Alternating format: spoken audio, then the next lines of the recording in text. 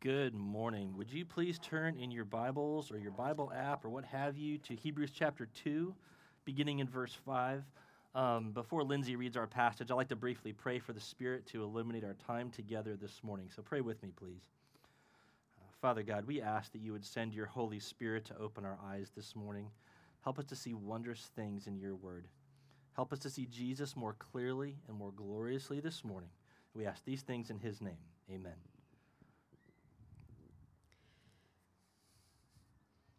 For it was not to angels that God subjected the world to come, of which we are speaking. It has been testified somewhere, "What is man that you are mindful of him, or the son of man that you care for him? You made him for a little while lower than the angels. You have crowned him with glory and honor, putting everything in subjection under his feet." Now in putting everything in subjection to him, he left nothing outside his control. At present, we do not yet see everything in subjection to him, but we see him who for a little while was made lower than the angels, namely Jesus, crowned with glory and honor because of the suffering of death, so that by the grace of God he might taste death for everyone. For it was fitting that he, for whom and by whom all things exist, in bringing many sons to glory, should make the founder of their salvation perfect through suffering. For he who sanctifies and those who are sanctified all have one source. That is why he's not ashamed to call them brothers, saying, "I will tell of your name to my brothers. In the midst of the congregation I will sing your praise." And again I will put my trust in him. And again, behold, I and the children God has given me. Since, therefore, the children share in flesh and blood, he himself likewise partook of the same things, that through death he might destroy the one who has the power of death, that is, the devil, and deliver all those who through fear of death were subject to lifelong slavery. For surely it is not angels that he helps, but he helps the offspring of Adam. Therefore he had to be made like his brothers in every respect, so that he might become a merciful and faithful high priest in the service of God, to make propitiation for the sins of the people. For because he himself has suffered when tempted, he is able to help those who are being tempted. This is the word of the Lord. Thank you so much, Lindsay. Appreciate it. I almost don't need to preach the sermon this morning because Philip did such a great job choosing those songs. We sang our way through that passage this morning through Hebrews chapter 2, verses 5 through 18. If you listened to those songs, you heard help. You heard Jesus ruling, hail the glorious Christ. You heard family, God bring us to his family. We're going to talk about all of that this morning as we go through this passage. I will keep going, though, so you don't get to just skip out just singing the songs. I would think, though, take this passage and take those songs and go home today and meditate on those and just let them just fill your heart with praise and with joy. On October 25th, 1944, there was a small naval battle off the Philippines. Several American ships were sunk, and that night as the sun went down, a number of American sailors were adrift on their rafts and wreckage. And after a couple of days, rescue hadn't come yet, and there they were, no food, no water, and started to get confused about what was going on. Being in salt water for 2 days will do that to you. And author James Hornfisher writes of one officer, Tom Stevenson was delighted now to discover a freshwater source that no one had seen before. The lieutenant became convinced that a fountain of cool, fresh water was right there for his pleasure. If only he could get below, his thirst would be slaked.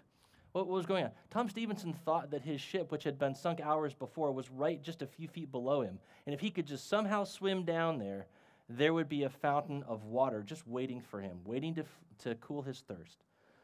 He needed the help and rescue that water represented, but the question was, where would he find it? That's a question for me and for you today. The day after Christmas, what's still making you thirsty? What do you think would help you quench that thirst? Maybe you were hoping for a particular gift that would make a difference in your life. Maybe you're experiencing unmet expectations in relationships. With the new year just a week away, new resolutions offer us a chance to help ourselves out of the problems we're facing, at least until it's February 1st and you run out of energy to keep going. Whatever your particular situation, you and I share something in common today. I know I will experience temptation today. Maybe that's temptation to be angry with my kids, impatient with a friend, selfish with my time and energy. I know that in some way, small or large, suffering is going to be a part of my life too. And friends, that's true for you too. Suffering and temptation are disorienting experiences. They're confusing us. They send us looking for help in the most unhelpful places. In our passage today, God wants to reorient us in our search for help for all that we need. So here's the main point we'll see. Jesus became like us so that he can fully save us and powerfully help us. Let me say that again. Jesus became like us. That's the incarnation, right? That's the Christmas story. That's what we've been talking about for the last 4 weeks of Advent. Jesus became like us. Why? So that he could save us totally, completely save us, and so that he could help us, powerfully help you and help me in our suffering and temptation.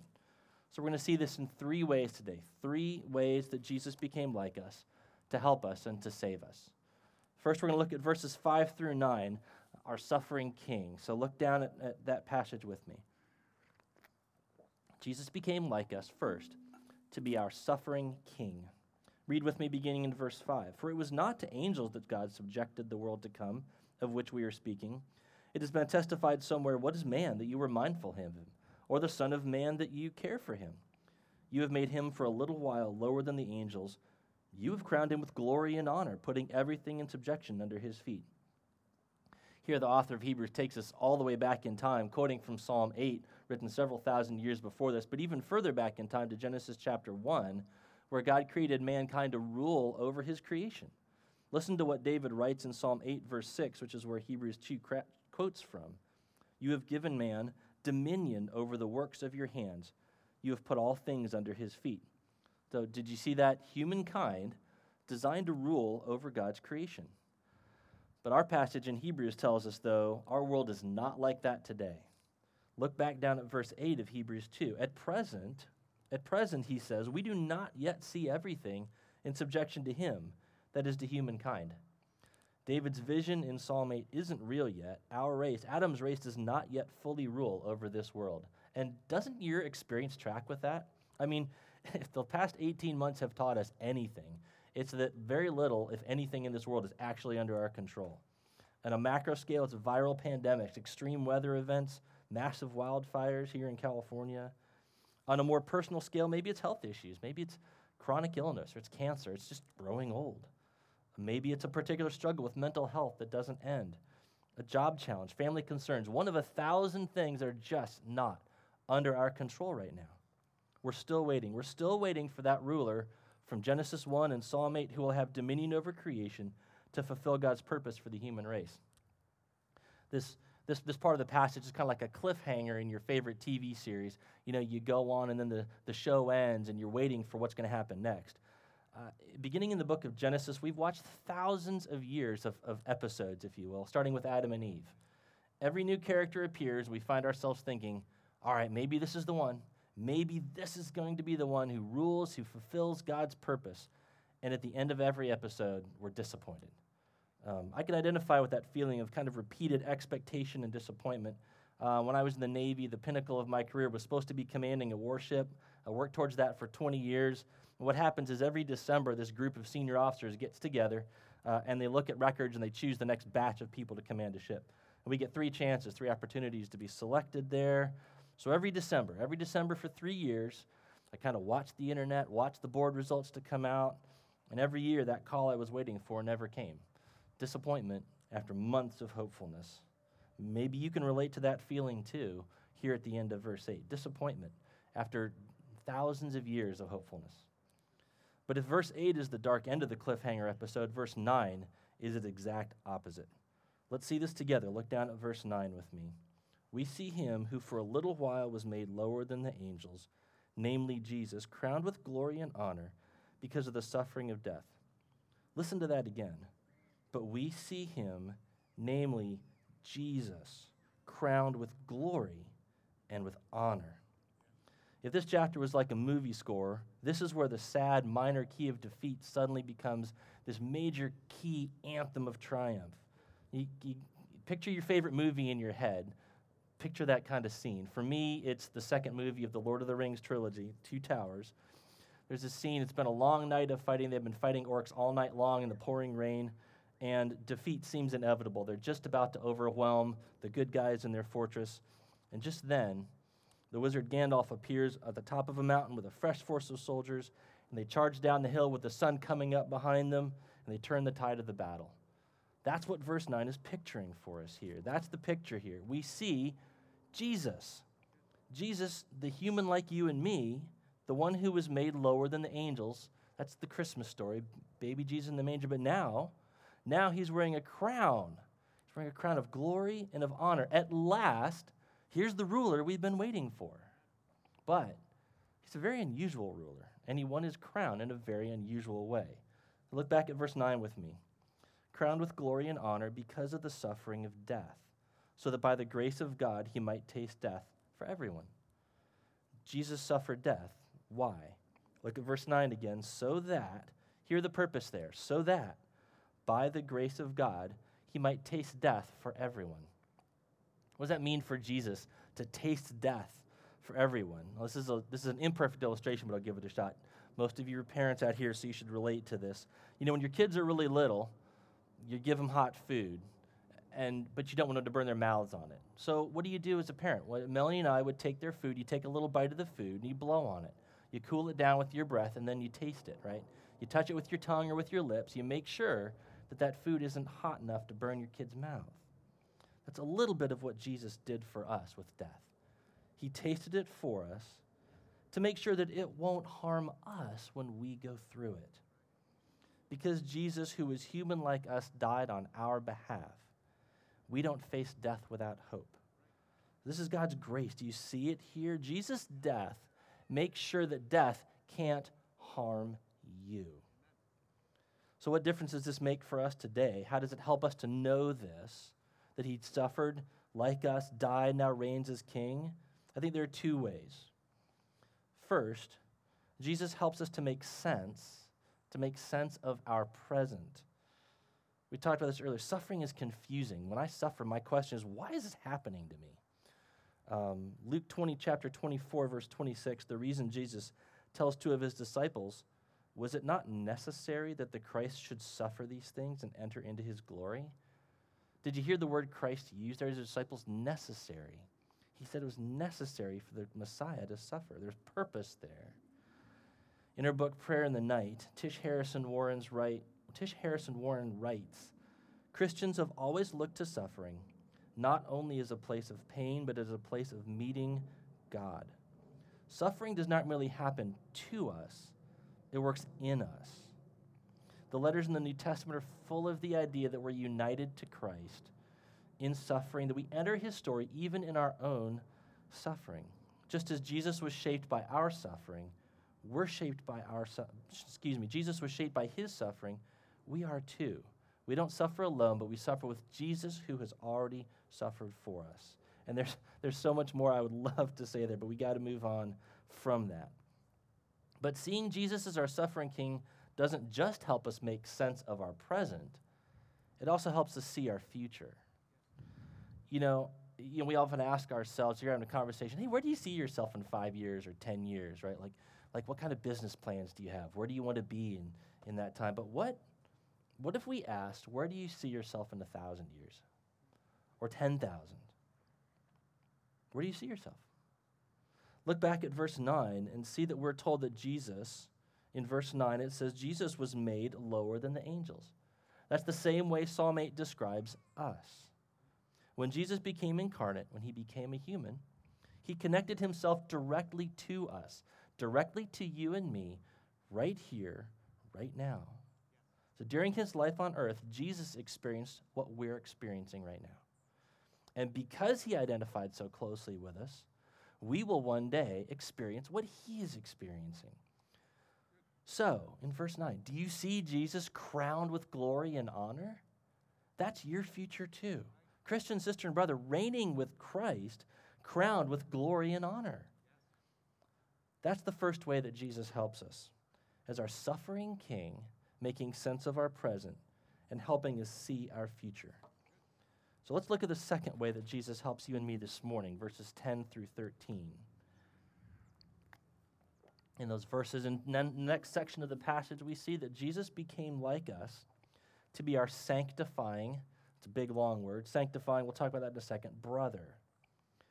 Read with me starting in verse 10. For it was fitting that he, for whom and by whom all things exist, that's God the Father, in bringing many sons to glory, should make the founder of their salvation perfect through suffering. For he who sanctifies, now that's Jesus, and those who are sanctified all have one source. That is why he is not ashamed to call them brothers. Now, verse 11 should really make us pause for a minute. Look again at what it says. Verse 11, that is why he, Jesus, is not ashamed to call them brothers. Not ashamed to call you and me his sisters and brothers? Now, can you identify with the experience of having someone be ashamed of you, of not want to be identified with you? Maybe even someone in your own family? Or like me, can you look inside yourself and find more than enough reasons why someone like Jesus would not want to be associated with me? So why isn't Jesus ashamed of us? Well, read again what verse 11 says, and I kind of like how the New International Reader's Version translates this verse, verse 11. And Jesus, who makes people holy, and the people he makes holy, belong to the same family. Hear that again. We belong to the same family. So the words, that is why, answer our question. Jesus isn't ashamed of us because he's our brother, because we're in his family. But just because Jesus calls me brother doesn't mean I don't have anything to be ashamed of. I mean, there are things in my past and in my present that I ought to be ashamed of. Things I've said, things I've thought, things I've done.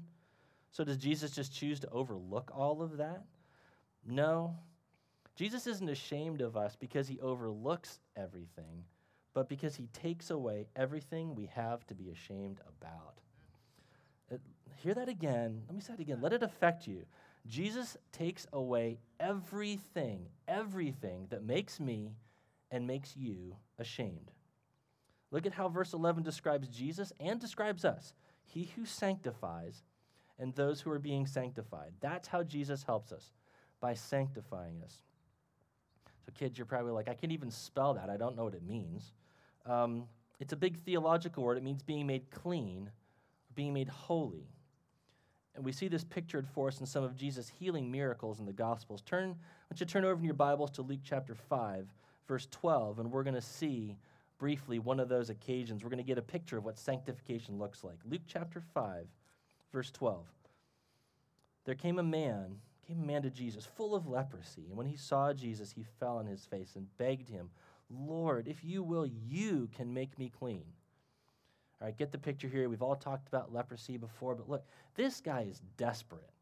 Like, he is completely cut off from his community. No one wants even to be around him, let alone to touch him, because they're afraid if they do, they're going to get as dirty as he is. They're going to get cast out too.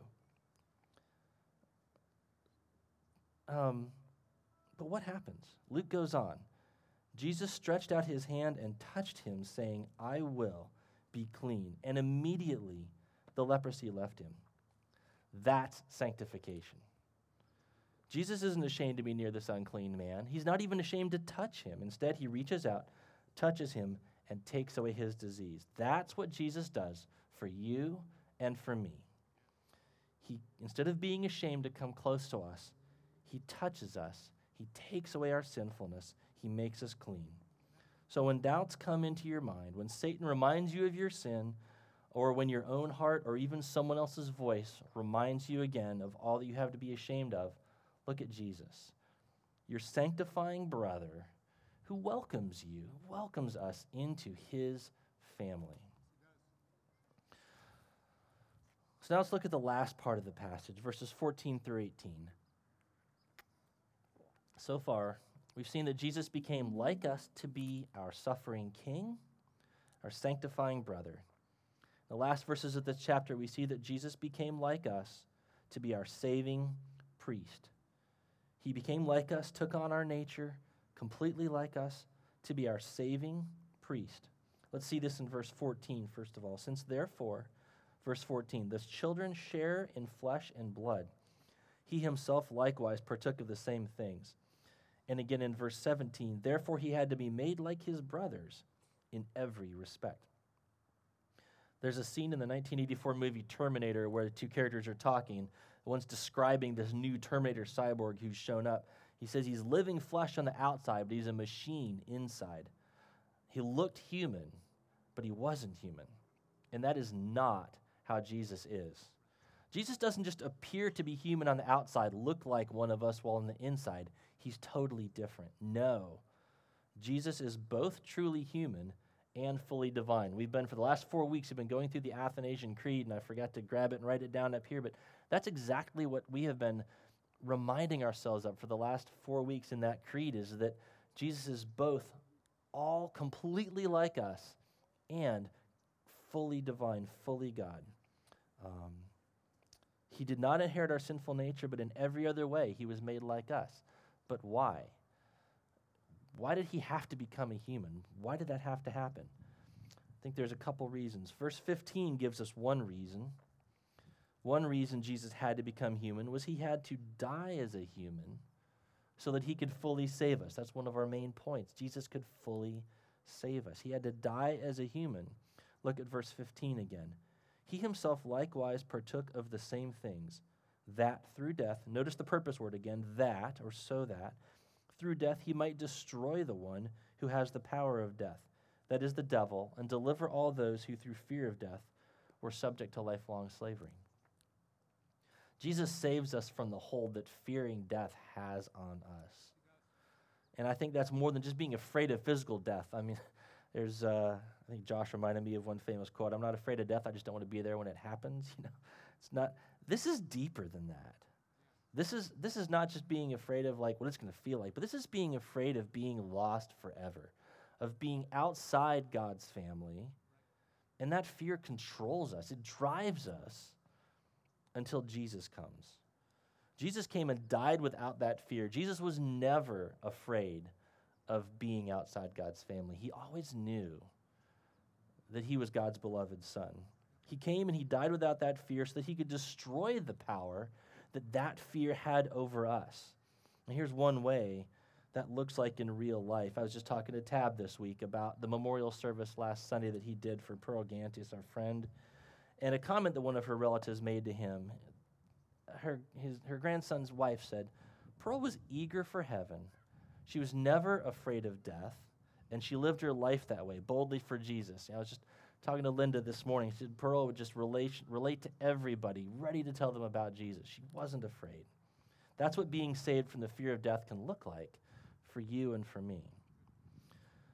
But that's not the only thing we need to be saved of. That's a great thing. Being saved from the fear of death is not the only thing we need to be saved from.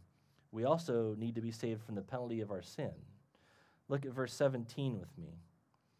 Verse 17 says, "Therefore he had to be made like his brothers in every respect, so that," I do appreciate the author of the Hebrews, he puts these phrases in there so we know exactly why he's doing things. All right, "so that Jesus might become a merciful and faithful high priest in the service of God, to make propitiation for the sins of the people." Our sins stand between us and God. If we are not followers of Jesus this morning, our sins stand, your sin stands between you and God. It invites his just punishment.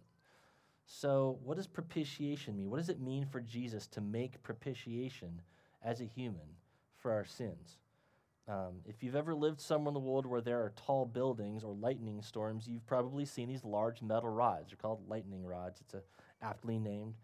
And they're designed to absorb a lightning strike. The whole point is that the lightning hits the metal rod. It doesn't hit the building. It keeps the building from being destroyed by the storm. That's what propitiation is. Jesus acted like a lightning rod. He absorbed God's wrath for us so that we wouldn't be destroyed ourselves. By dying as a human, by dying as one of us, Jesus saved us from the punishment that we all, each one of us, me and you, deserved. So Jesus can fully save us because he died as a human, as one of us. And the last part of this passage shows us one last reason Jesus had to become human. Jesus had to be tempted as a human so he could powerfully help us. This is, for me, maybe the most poignant part of this passage, the most personal part.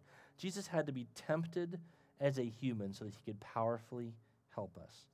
Look at verse 18 with me. For because he himself has suffered when tempted, he is able to help those who are being tempted. Did you see that? Listen to that again. He is able to help those who are being tempted. This week, I'm going to face temptation. So are you. That experience of temptation is going to cause us to suffer in some way. And when that happens, we're going to run somewhere for help. We're going to look for relief somewhere. And the question is, where is that going to be? I know the first place I often look is inside myself, to my own willpower or determination. We're all good Americans. We've all read Ben Franklin. God helps those who help themselves, right? That's not what this passage teaches. This passage teaches God helps those who cannot possibly help themselves. Maybe you tend to look for help in distraction. Maybe you seek relief by flirting with that temptation a little bit, or even just giving into it so it just stops and goes away. But we all know, don't we? We all know that those forms of help are deceptive. They don't give us any relief. Have you ever gotten relief from just trying a little bit harder, maybe giving into that temptation? In chapter 4 of Hebrews, just a couple pages over, we get an idea of the help Jesus gives. Just listen to the words of Hebrews 4:15 through 16. It says, "For we do not have a high priest who is unable to sympathize with our weaknesses, but one who in every respect has been tempted as we are, yet without sin." Just think of how sweet that is, that Jesus, our Lord, has been tempted just like we are, but never sinned. Here's Jesus, our priest, tempted in every respect. So what do we do with our temptation? Verse 16 tells us. Verse 16, "Let us then with confidence draw near to the throne of grace that we may receive mercy and find grace to help." Grace to help us in our time of need. That is where I need to run to temptation this week. And that's where you need to go to, is to the throne of grace, where there is mercy and there is grace ready to help you, because Jesus experienced that temptation first. So that's the message of this portion of Hebrews chapter 2. Jesus became like us, like you and me, so that he can fully, completely save us, and powerfully. Jesus can powerfully help you and me. He suffered like us and for us to take away the power of death. He calls us his family. He makes us perfectly holy. And he saves us from the punishment we deserve, helping us when we're tempted to sin. So, how do we respond to that good news this morning? How will I respond when temptation and suffering come my way this week? I and you will run somewhere for help. Maybe I'll try to escape to isolation. I'll just go up to my room and close the door for a little bit. Maybe to a fantasy world where things are better, or even just pick up a book and just bury myself in that for a while. Anywhere I can pretend that there are no troubles for a while. It might look different for you. Maybe it's binging Netflix. Maybe it's diving deep into social media. Maybe it's in a busy schedule. Maybe if I just get busier, it won't hurt so much, or I won't be so tempted if I just fill my schedule with things to do. Maybe it's darker. Maybe it's drugs or alcohol that you hope will numb the pain for just a little bit. Those things that we run to are like the fountain of cool water that Tom Stevenson thought he saw just a few feet below him on his sunken ship. They weren't there. They're illusions. Those things will not help us. Maybe for a few minutes they will, but they won't help us lastingly. If Tom had followed so many of his shipmates toward the fresh water he thought was below him, he would not have found help. Instead, he would have drowned, trying to find help that would never appear. Fortunately for him, he had help from some other more clear-headed sailors who convinced him, who helped him to stay on their raft, and pretty soon the next day they were rescued by the ships that were out there looking for them. That's just like us this morning. If we chase those things that we think will offer us help in suffering or temptation, we're going to find that they don't actually give us what we're so thirsty for. Instead, God calls us to run to Jesus when we are tempted. When we're suffering, run to Jesus. And he also calls us in some ways, he calls each one of us, you and me, to be for each other like those clear-headed sailors that kept Tom Stevenson from drifting away from his raft. Let's do that for each other. Or let's watch out for each other when we start looking for help where it will never be found. Let's remind our sisters and brothers that Jesus is the only place that we can find true and lasting help. Perhaps you're here and you aren't a follower of Jesus yet. God is calling to you too. He's calling out to you to turn away from your own way and to come to Jesus to save you from the penalty of your sin and bring you into God's family. So this is the message of the incarnation. I know it's the day after Christmas. It's still kind of a Christmas sermon.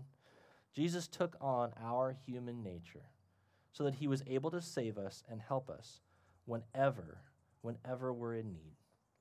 So this week, today, when you're tempted or when you're suffering, don't run away from Jesus. Run to Jesus. Run to him who can powerfully help you and fully save you. Let's pray. Father God, you sent your Son to lead us into salvation. We pray that you would give us grace this morning to turn to him for the help and salvation that we need. Give us the grace and mercy to turn away from false comforters and to help us look to Jesus to find all that we need. We pray this in the name of Jesus, your Son, who reigns with you in the Spirit, one God, now and forever. Amen. Thank you.